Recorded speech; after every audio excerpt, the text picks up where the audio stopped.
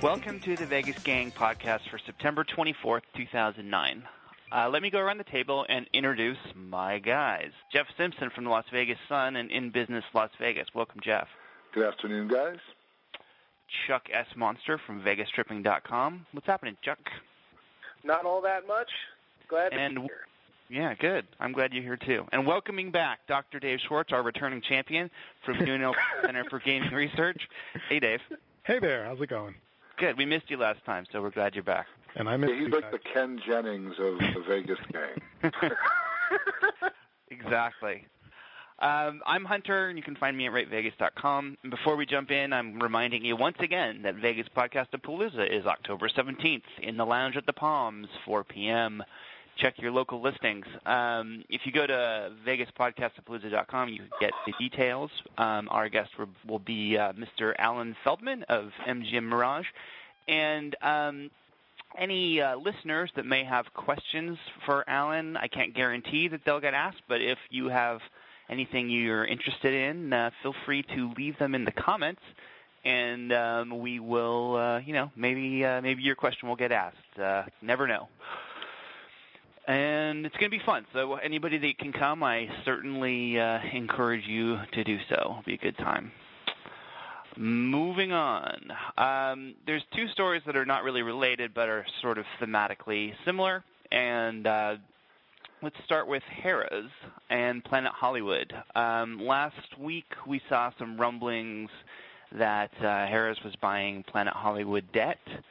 Planet Hollywood, just like everybody else, has been having a tough time, and it appears that Harrah's may be trying to, pick up a property on the cheap, perhaps, or maybe they're just making an investment. We don't know. We'll see what happens. But I'm curious what you guys think about this potential acquisition. Now, of course, in terms of geography, Harrah's owns properties directly adjacent to Planet Hollywood, so you think I can imagine how that would be a positive. But a lot of what I read online, people don't seem too excited about this idea, and it seems more directed towards consolidation in general than Harrah's specifically. I think people were kind of hoping to get more of the deconsolidation than the consolidation. Does anybody agree or disagree with that? Yeah, I think there's definitely some merit to the argument that we don't need, Harrah's doesn't need another property in Las Vegas. They're already way overexposed here as it is. I don't think they need another property, and it's just hard to say what kind of positives it would generate for the company. Besides, it would be getting a property pretty cheap that's going to be a recently renovated one. But, if you think about it, I was just, trying to do the geography in my head. If they bought Planet Hollywood, is it true that everything south of Treasure Island would be either, besides the Tropicana, would be either MGM or Harrah's? Well, other than the Venetian, I guess, if you consider that. Yeah. So. Yeah. And aside from the Casino Royale, it would be Lardy's. But that would be true. And the Cosmo, if that opens. But still, that's not that. I think there would be some regulatory concern over that, and I think there would also be some regulatory concern over the amount of debt that companies have. And I think one regulator might say, hey, you guys are writing an awful lot of paper here. How's that going to affect your financial stability? I think Dave's exactly right. The regulators would question any more piling on of debt for Harrah's, but I doubt that they would. Their mantra is pretty much, you guys are the businessmen, you're the ones who are putting your billions at risk. Until they actually do it and actually say no to a transaction. I've talked to almost every regulator about, looking back at some of the, their approvals of these private equity deals, and they all look back and, there isn't a single regulator who says, oh, maybe we shouldn't have done it. They all say, it was the best decision at the time. So until one of those regulators actually votes against a deal, I don't think that they actually would block it. I think that Harrah's is this is an opportunistic play. Hunter, you said Harrah's or Planet Hollywood is like everybody else. I would say that they're really worse off probably than most other operators in that it's a single property entity. They already, they were fairly highly leveraged. They used their cash flow from the good years in the middle of the decade to do the renovations that were needed to, sort of change the vestiges of Aladdin into Planet Hollywood. They also have a big condo tower and supposedly a second to sell. That's not an easy thing. So I think, and it's a property that's already burdened with that sort of crazy retail surrounding the casino, parking on the other side of retail, very poor ingress and egress from Las Vegas Boulevard. Main entrance is on Harmon. There's just so many problems with that property that just are uncorrectable. So, the Planet Hollywood, I would say, aside from having, a property that's less than a decade old, isn't in as good a shape as many of the competitors, even though they've all had their well-publicized problems. I think for Harrah's, this is an opportunistic purchase, much like Carl Icahn's series have been. If they are able to, if Planet Hollywood were to go bankrupt and they own debt, it puts them in a very strong position to be able to buy for a very low price. And so you've seen some of that in New Jersey and certainly in Las Vegas in the past. So I don't know that I'd criticize Harrah's. I think when you look at their properties, they have Caesar's Palace. It's head and shoulders above everything else. Their next level would be Paris and Rio. They've really let both those properties deteriorate, I would say. Their properties below that, Harrah's and Bally's, Flamingo, Imperial Palace, even lower. I think that Planet Hollywood probably would, come in, right at the, certainly below Caesar's Palace, but, right in there with their next best properties. It's not that good of a property, but the Harrah's properties just aren't that good. And there's really, that middle tier of properties in Las Vegas right now. The value-oriented properties are under pressure, but, maybe if times ever get good again, that they'll be in a better situation. So if they can buy the place for pennies on the dollar, very few pennies, I think it's a good deal for Harrah's. But if they have to pay too much, I think, it wouldn't be. But I don't think that's their goal. Yeah, I mean, I'm sure that the view from the accounting department at Harrah's, that this sounds like a great idea. Personally, though, I mean, just on a totally personal basis, I would be one of those people that would rather see more deconsolidation than reconsolidation. Just for competition's sake? For the sake of competition, I mean, other people far smarter than I have said this, but the Strip seems to do best when there are a lot of smart people all trying to kill each other. And I would like to see more of that.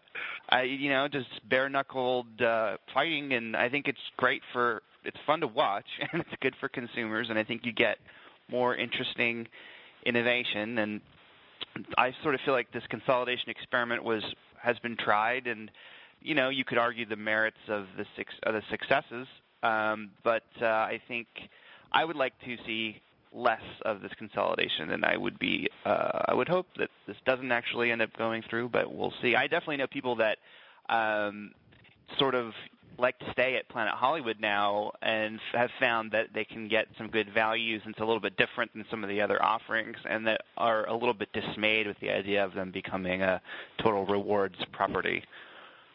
Hunter, the thing that really fascinates me about this is how it seems like it vindicates Robert Earl to a degree, and makes us all who are very critical of the whole Planet Hollywood thing, look a little stupid. They have managed to turn the unlovable Aladdin into, a place that is competing with the Mirage, to a degree. It's competing with the Mirage, it's competing with Paris Next Door, and all of Harrah's properties. And even, MGM Grand. They've turned that very ugly, very peculiar building into a place that people actually like to go. People know the restaurants there now. They've built up a lot of goodwill, it seems like, within the tourist community, people who like going to Planet Hollywood. Is that really true? Is that what the folks are saying to you guys? That I'm hearing that. People like going there. And you've got to wonder. Yeah, you got to wonder how much longer that would last if it was just one of 7 properties. I honestly hear that often. People really like what they've done at Planet Hollywood. They like the casino. They like they say that they get pretty solid offers. They like the location. They like the public sex and the readily available drugs in the nightclub. I haven't heard that personally, but just honestly, I do hear people that have a lot of positive stories to tell about their stays at Planet Hollywood. They sort of like it's independent. I have more of a skeptical sort of casino business. The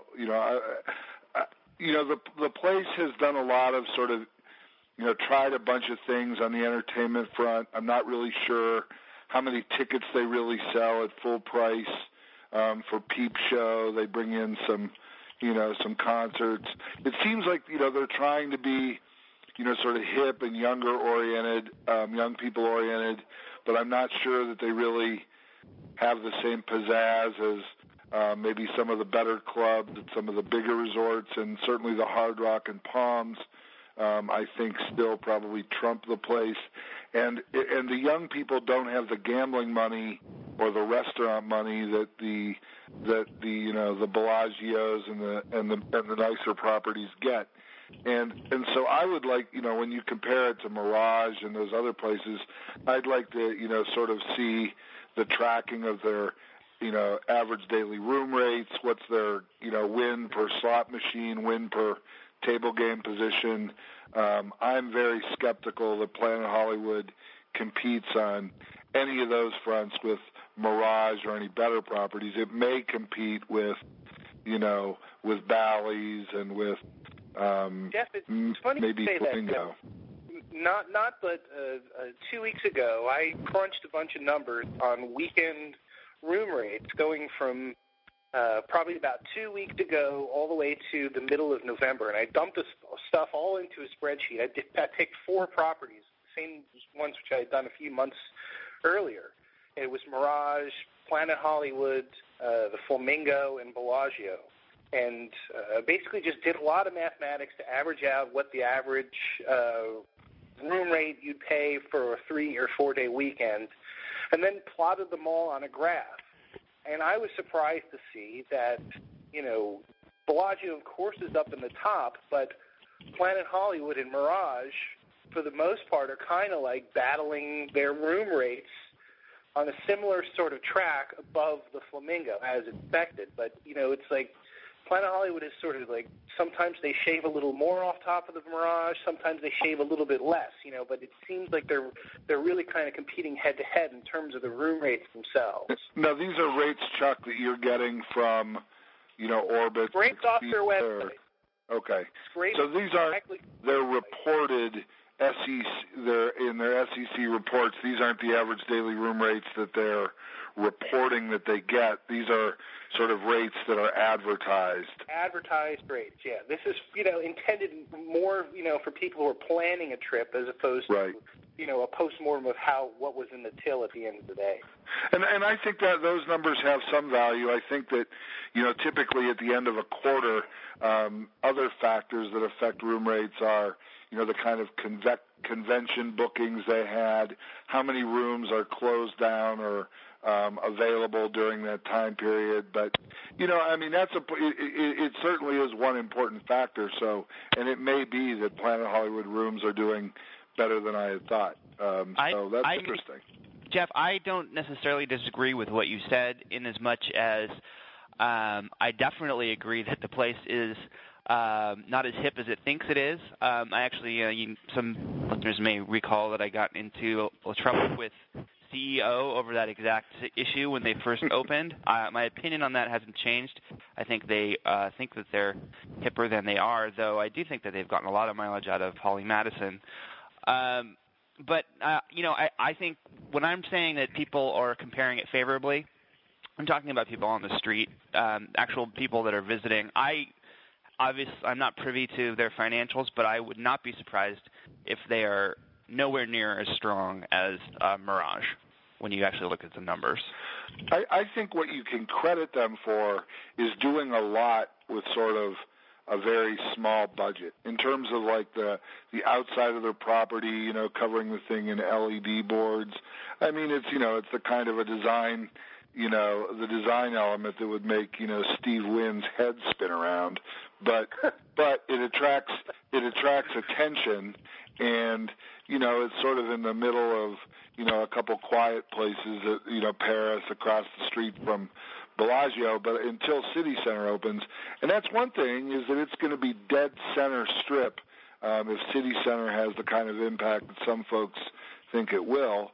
So, it certainly is well situated. And you mentioned before, Hunter, because it's next to Harrah's, there is a real estate maxim that the most valuable real estate is the real estate that's next to the real estate you own.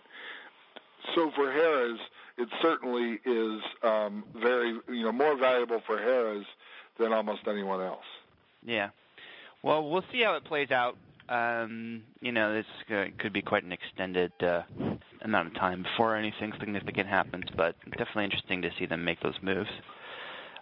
Continuing on the M&A front in the always a bridesmaid, never a bride category, Penn National Gaming has been supposedly kicking the tires at Fontainebleau, the unfinished project north of the Riviera. The slant on the reporting on this was, sure, they've been asking questions, but no one really expects them to do a deal. Jeff, you've probably seen these stories. Do you agree with that sentiment? Well, it was interesting. That story was broken, the original story, by Alexandra Berzon, the former Sun reporter who's now covering the casino business for the Pulitzer Prize-winning Sun reporter who's now covering the casino business for the Wall Street Journal.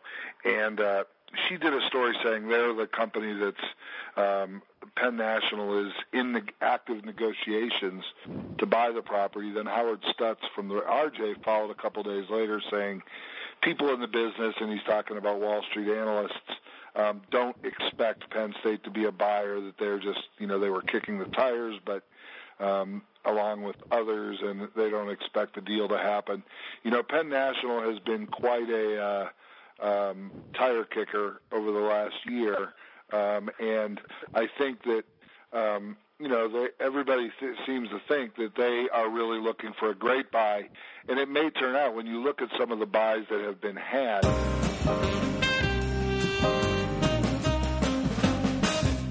Penn National, it's gotten to the point where I'm totally sick of hearing about them looking at casinos. It seems like they're just total looky-loos. And it's like, I just want to say, don't come back on the lot unless you want to go home in a new car. Right. It's just, and now, even if they were to buy the Bellagio for $50 million and run it and make it the best casino ever in the history of the world, it still couldn't live up to expectations now that they've drawn this out so long. It's like, guys, you should have done this 6 months ago or a year ago, and it's getting kind of ridiculous now. Well, it's hard for me to take them seriously at this point, at least in terms of an acquisition. I mean, and you would think logic would suggest that the period for the best deals has passed. I mean, it seemed like that sort of golden moment where people were so desperate for cash or whatever to do a deal maybe is easing. I'm wondering if they lost their opportunity. The dollar amount here is the big problem, because the amount it will take to finish construction is estimated at somewhere between $1.3, $1.7 billion. And taking care of the unpaid mechanics, contractors and stuff, you're talking about another $500 million, I think, or more.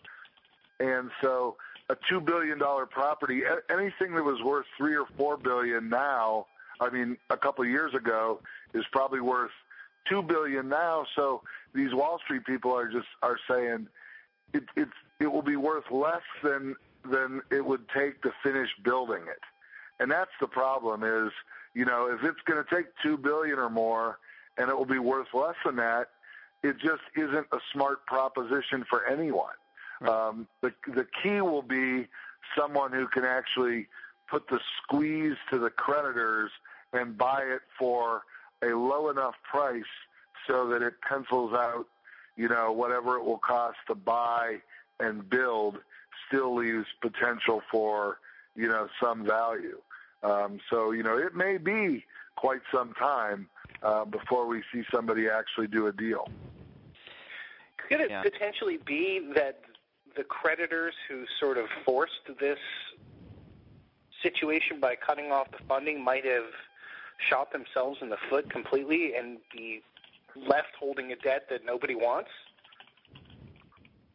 Absolutely, it could. They also, they also have the option of pursuing, what Deutsche Bank did with Cosmopolitan. That would probably take a more conciliatory relationship with the Sofers, doing what the Canadian guy did at Cosmopolitan, Eichner, and just walking away. If the Sofers were willing to walk away, I wouldn't be surprised if the creditors said, all right, now we will refund or go ahead and fund the finished construction, and then we'll try and sell. Just like, and I think that's what everyone thinks Cosmopolitan wants to do as well. Open a product, prove its value, and then sell it to the likely buyer, hopefully a rejuvenated MGM Mirage.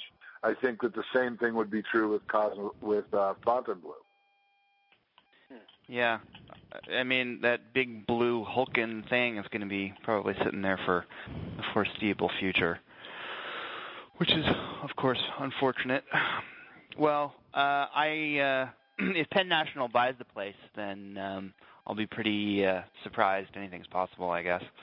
But be interesting to see what happens. I'm going to move away from Las Vegas, and actually, Chuck, I want to ask you about this story because it's based on something that you wrote, and it's about Stanley Ho and his company in Macau. So there are sort of some rumors swirling about his situation. Do you want to elaborate on what those are?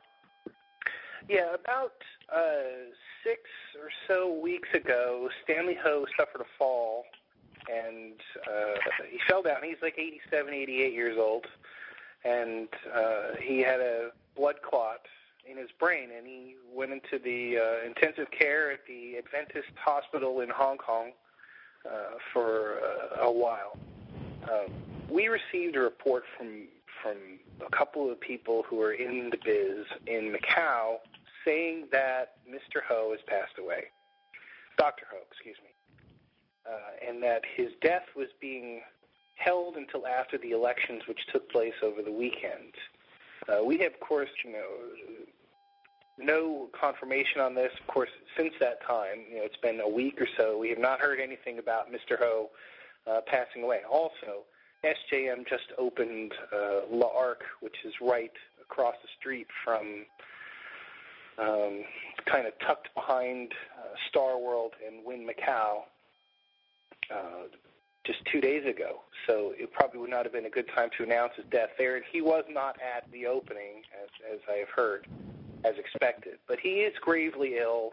Whether or not he's actually dead or he's going to be dead, it is probably a really good chance, that Dr. Ho will, it's going to be a big change in the Macau gaming industry. He is an icon. He is his influence and reach, goes from China to New Jersey and farther. North Korea. So to see how to see how this is all going to play out, he has a very huge family. He's had 4 wives and 16 or 20 children by different ones, and they all are kind of crazy. They're all going to want a piece of the action here. But the company, SJM, I'm not sure exactly, but I'm sure there is a specific secession order already in place there for what would happen in the case in the event of Dr. Ho's passing. So how this is going to shake out, once he is no longer in control of SJM, I imagine there's going to be a lot of lateral movement, things happening and changing once somebody who gets all that power to control that huge block of casinos gets, their hands on the reins. Who that's going to be, I'm not exactly sure. Right. So, a couple of his children are in joint ventures with other companies for gaming in Macau, most notably Lawrence and Pansy. Now, one angle that I'm interested in is New Jersey has looked at the relationship between Pansy Ho and MGM Mirage and has decided to give it additional scrutiny. Let's hypothesize here for a minute.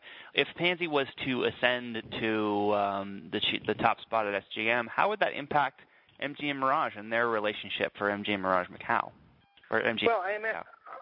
My guess would be, she would have to leave her position at MGM Grand Paradise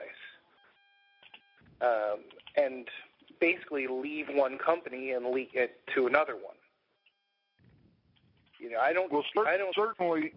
Certainly if she was to stay as part of the 50-50 joint venture between her company and MGM Mirage, she couldn't. If she also assumed the mantle at SGM, SGM's operations are way more troubled, I'm sure, according to our and New Jersey regulators, than were her operations. Stanley Ho has all kinds of crazy partnerships with all kinds of questionable folks, and I think that would you couldn't own SGM and an American regulated casino company. Yeah. I mean, I think that's probably the bottom line, right? I mean, from everything that I've read about SGM, the way you put it was very very collegial. It sounds like there are a lot of relationships there that would be problematic for American regulators. Well, I mean, no matter what happens, as you said, Chuck, it would be a major event in that market, and could have some pretty wide-ranging repercussions depending on. I was thinking the other day, Hunter, about how to compare Stanley Ho in American terms, American casino industry titan terms. I'm like, well, he's sort of a contemporary of Kerkorian. He's got the ear of the public like Steve Wynn. He's a thug, kind of like Bugsy Siegel. So he's like, you take all of these people that we know and then have studied, and you wrap them all up into one, and you let this one guy have a monopoly. It's really impossible to underestimate the strength and the gravity of his contribution and, the wealth that he has generated for himself and his company through the Macau operation. It's just truly insane. Well, I think you can say one thing for sure, is that because he was a monopolist, and it's one of the problems with monopolies, is that they really don't reward and because there's no competition definition. And so, when before the Macau government opened up the casino licenses to outside ownership, he had no incentive to build nice, new, modern casinos. I mean, he had the Lisboa and then a dozen of these other junky little places. And that was the nicest place in town. Right. And so, once it was opened up now, so he didn't he wasn't going to throw his money away. He had a monopoly. He was making money hand over fist, and he didn't really see the need to put any more money into his casinos. Folks over there were perfectly happy to gamble in that environment. But what happened was, and I think this is a sort of maybe unappreciated element of Stanley Ho, is that he may have underestimated how successful the new competitors would be, and we're talking about Las Vegas Sands because they were the first in to open, but they were so spectacularly successful, it didn't take Stanley Ho long to say, we got to start investing and expanding as well. So that by the time Wynn opened, Stanley was already well underway building his new Grand Lisboa and other ventures.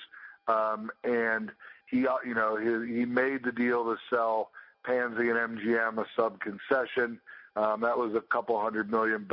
I think you can say that, he wasn't, he isn't a guy who's a designer like Wynn. He's not, he's not a marketing genius like Gary Loveman. But what he did do was manage to keep a monopoly for, I think it was like at least 3 decades or about 3 decades or more. And without having the government, crack down and say no more gambling, which was certainly a possibility when Macau reverted to SAR, to become a Chinese special autonomous region.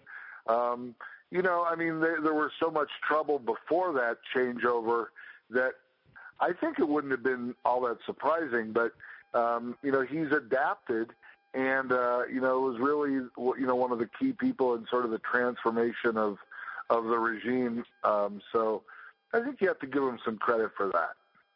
Oh, no doubt. I mean, he's no matter how colorful he is, he's had an immense amount of success, and he has got will have a long-lasting legacy, I'm sure. And hopefully these rumors are not true, and he will have a few more years in him to do whatever's next. But I don't know. Chuck? I mean, since it seems like it would be hard to keep the death of a major figure like that in that region quiet for this long. Yeah. I mean, so who knows? It's China after all. Yeah. Okay. Dave, you had a couple stories on your blog this week that were interesting. I was hoping we could touch on a couple of them sort of in succession here. One of them was about marketing on the Strip, specifically at Monte Carlo at the Dragon Noodle Company.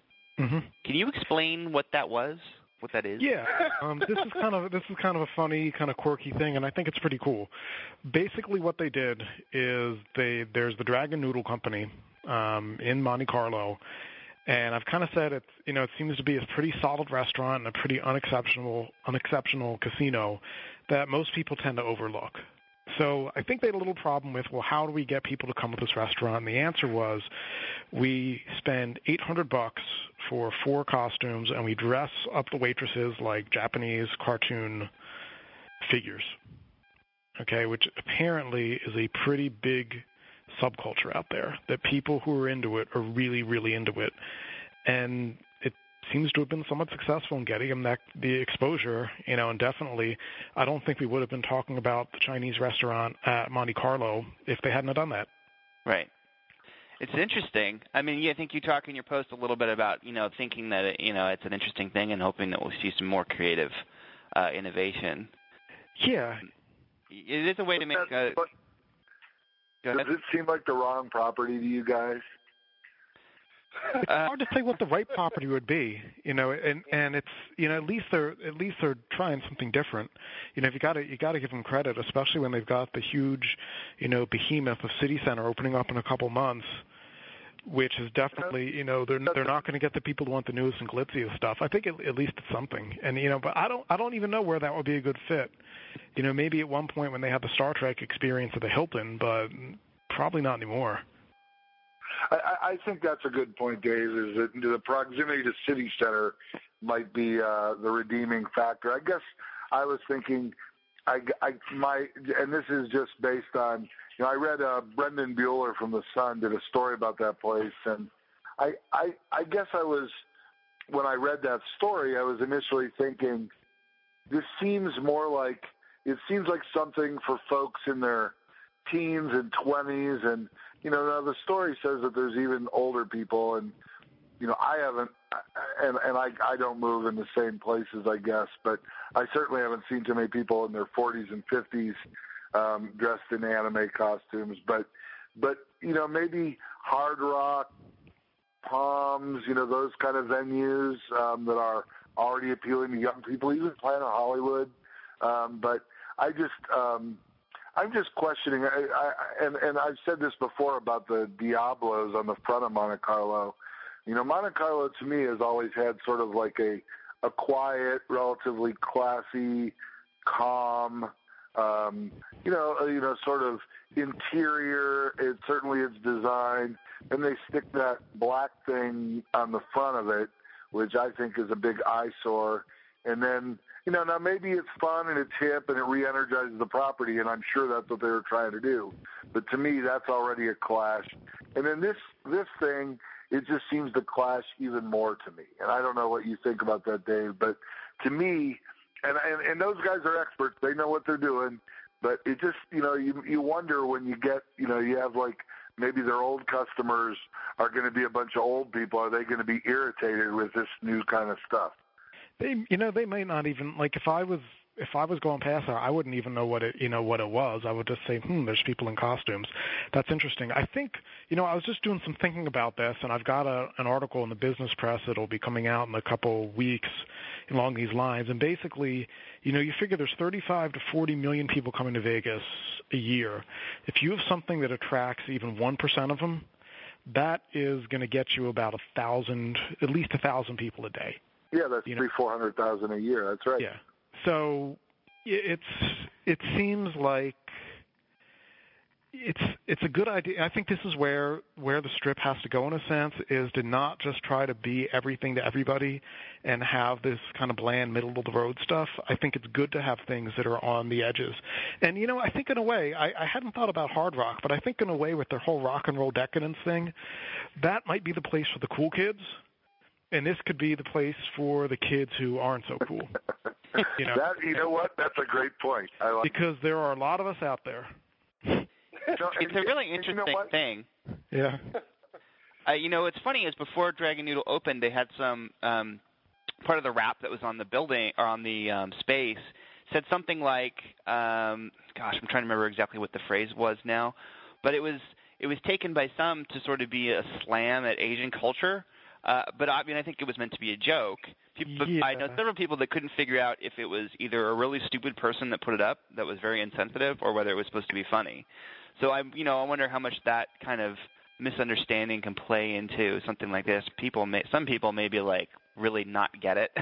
Yeah, and it's really, it seems like it's just such a small investment to do this. It's like, hey, why at least try something different. Don't just have these monosyllabic steakhouses and nightclubs, and it seems like that is kind of, when you're doing that and you're finding these things that are perfectly calibrated to target audiences and stuff, and that are done by committee, you lose some vibrancy.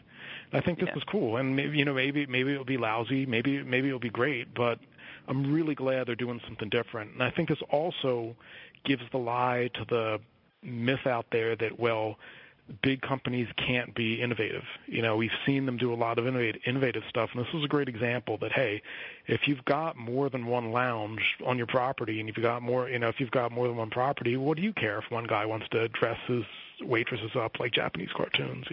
Other ones will do it. I think you make a great point, Dave. I think that micro marketing thing, sort of going for very slim slivers, is a way to, especially because properties have so many outlets, a dozen restaurants, 6 clubs, 4,000 rooms, a couple pools.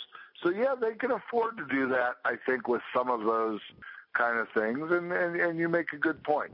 I'm not sure, I wonder, does that mean that we're going to end up with some, a Magic the Gathering club someplace? It might.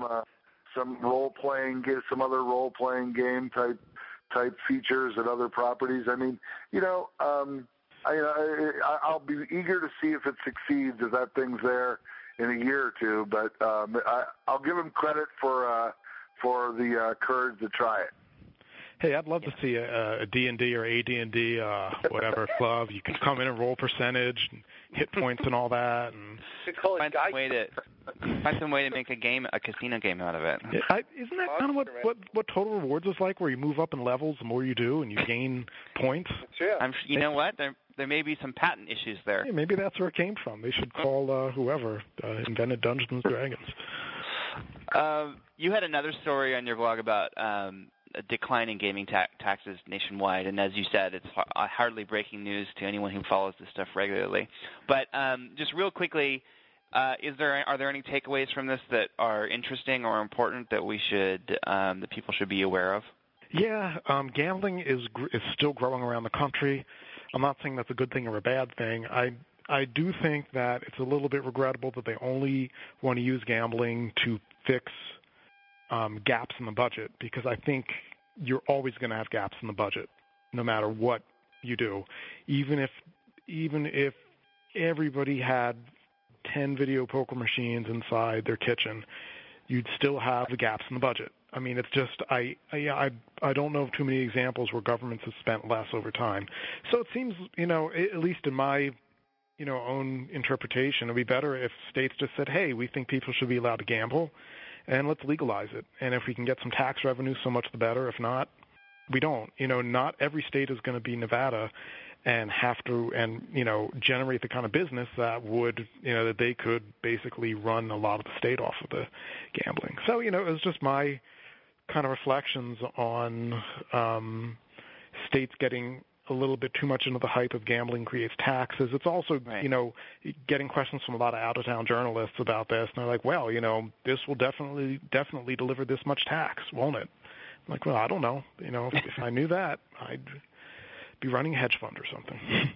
Well, Dave is right about that. I think one of the problems with the current pitch for gambling is that as a tax savior, is that it almost makes it certain that the resort model of casinos that really thrives here is not going to be adapted in other places, because the taxes are so high they can't afford to invest in the infrastructure.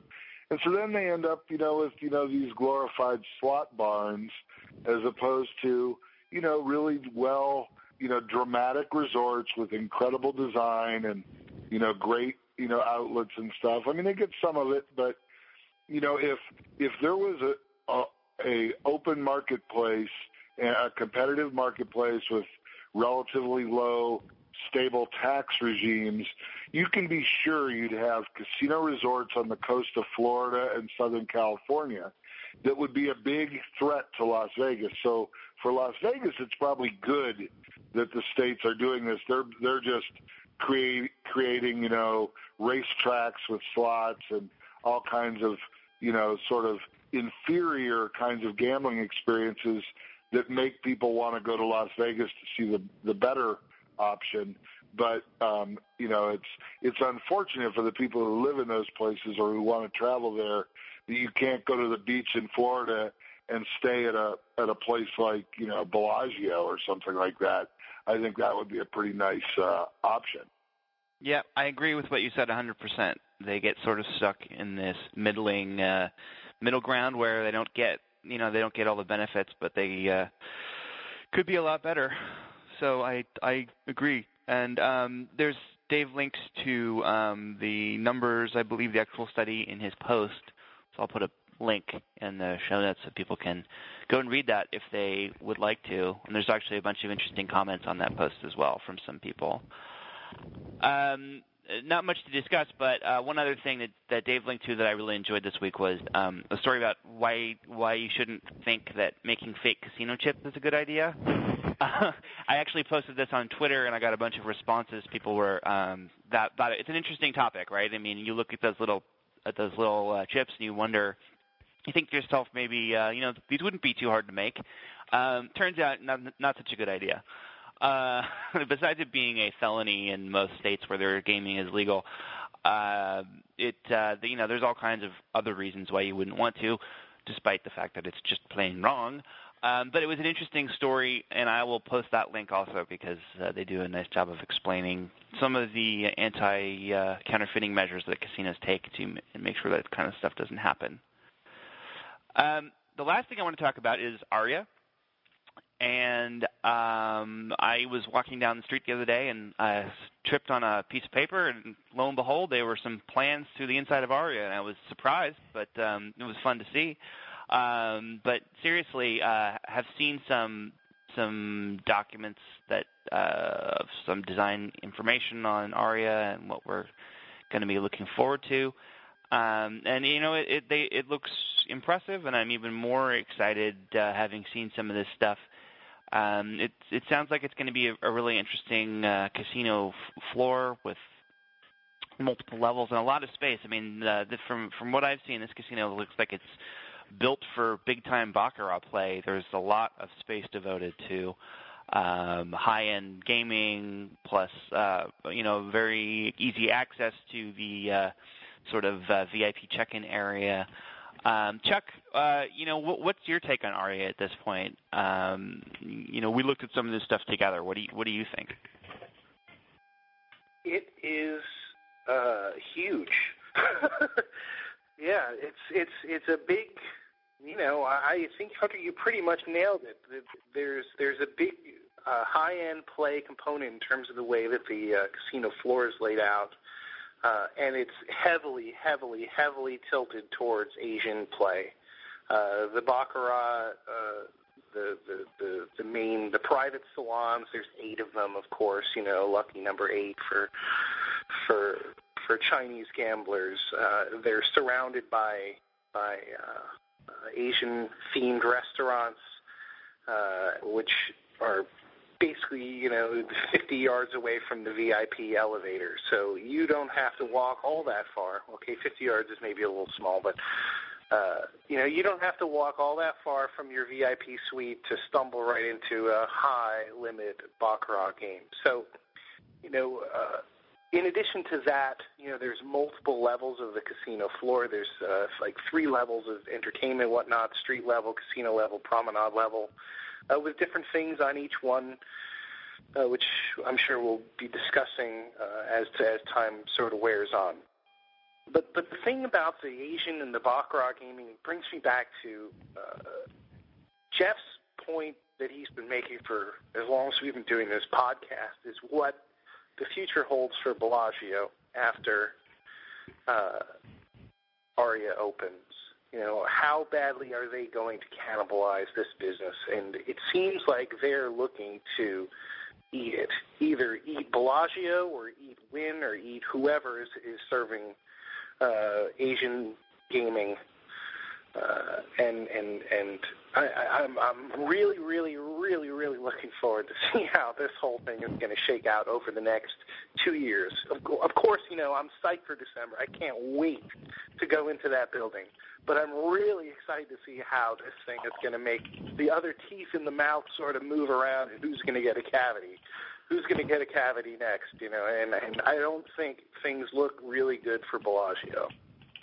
Before MGM Grand bought Mirage Resorts, Mirage was the biggest player in the baccarat market, so MGM went out and bought them, and they started with about 50, 60% and built themselves up to having a little more than 2/3 of the VIP baccarat market, with Venetian and Caesar's Palace sort of fighting, and maybe a little bit Mandalay Bay fighting for the remainder. But then when Wynn opened, he took 50% of the market, leaving MGM with, probably a little over 25%, and there's other properties with little slivers. Now I'm sure what MGM Mirage is hoping to do is recapture some of that Wynn business. Now, the question is, if Wynn has, let's say, 50-55%, if they can get a fourth of his business, that means they're almost certainly going to be pulling some from Bellagio. It's going to be a tough battle for them because Wynn has never been beaten in the Bellagio game here in the city. It's been quite some time. As Wynn has a casino open, he's winning in that market. And so, they may think that they can do well, and I'm sure they're hoping to, but I think you guys are right on that this is going to be a battle royal, and I'm sure they're going to do what they can to protect Bellagio, but I don't know how it's going to shake out, but I'm probably not betting against Wynn's keeping in the top spot. Yeah, I mean, they definitely have a very impressive facility coming online, but people will come and check it out once or twice, but it's really going to depend on what they can actually deliver, if they can use it as leverage to take back a big slice of that market. And some people may just, they are doing something a little bit different, and they're packing in a lot of stuff into a medium-sized parcel, and some people may react negatively to that. I mean, there may be people that think it's the greatest thing ever, but it is different, and so there's a little bit of a chance there, and it may be a huge win, but it may not. It's going to be great. I'm looking forward to it, too, to the opening. It's going to be, I think, a lot of fun and be really interesting to see. My only lingering disappointment with regards to City Center is the the restaurant lineup, and it just, at least on paper, it seems fairly derivative. But I am willing to be impressed. I hope that I'm wrong about that, and there's some great stuff. We shall see how they do. I'm sure it's going to be fun to check it out no matter what. I think we will leave it at that. Thanks to everybody for being here. I want to go around the table, and you can tell people where they can find you. Dr. Dave, we'll start with you. You can find me at diascast.com and gaming.unlv.edu. Jeff Simpson, where can people track you down? InBusinessLasVegas.com. And Mr. Chuck Monster, where can people find you? You can find me at Palms on October 17th. At whatever time that Palmcast-a-Palooza thing is going to be. 4 o'clock. And I believe this show will be first. So, be there. There will be giveaways. Oh, really? We're going to give you away? No, well, yeah. Okay. All right, sure. I'll give myself away. Win dinner with Chuck. Right. You buy. You get the honor of taking Chuck out to dinner. Yeah. You can find me at ratevegas.com. Thanks, guys. Have a great weekend.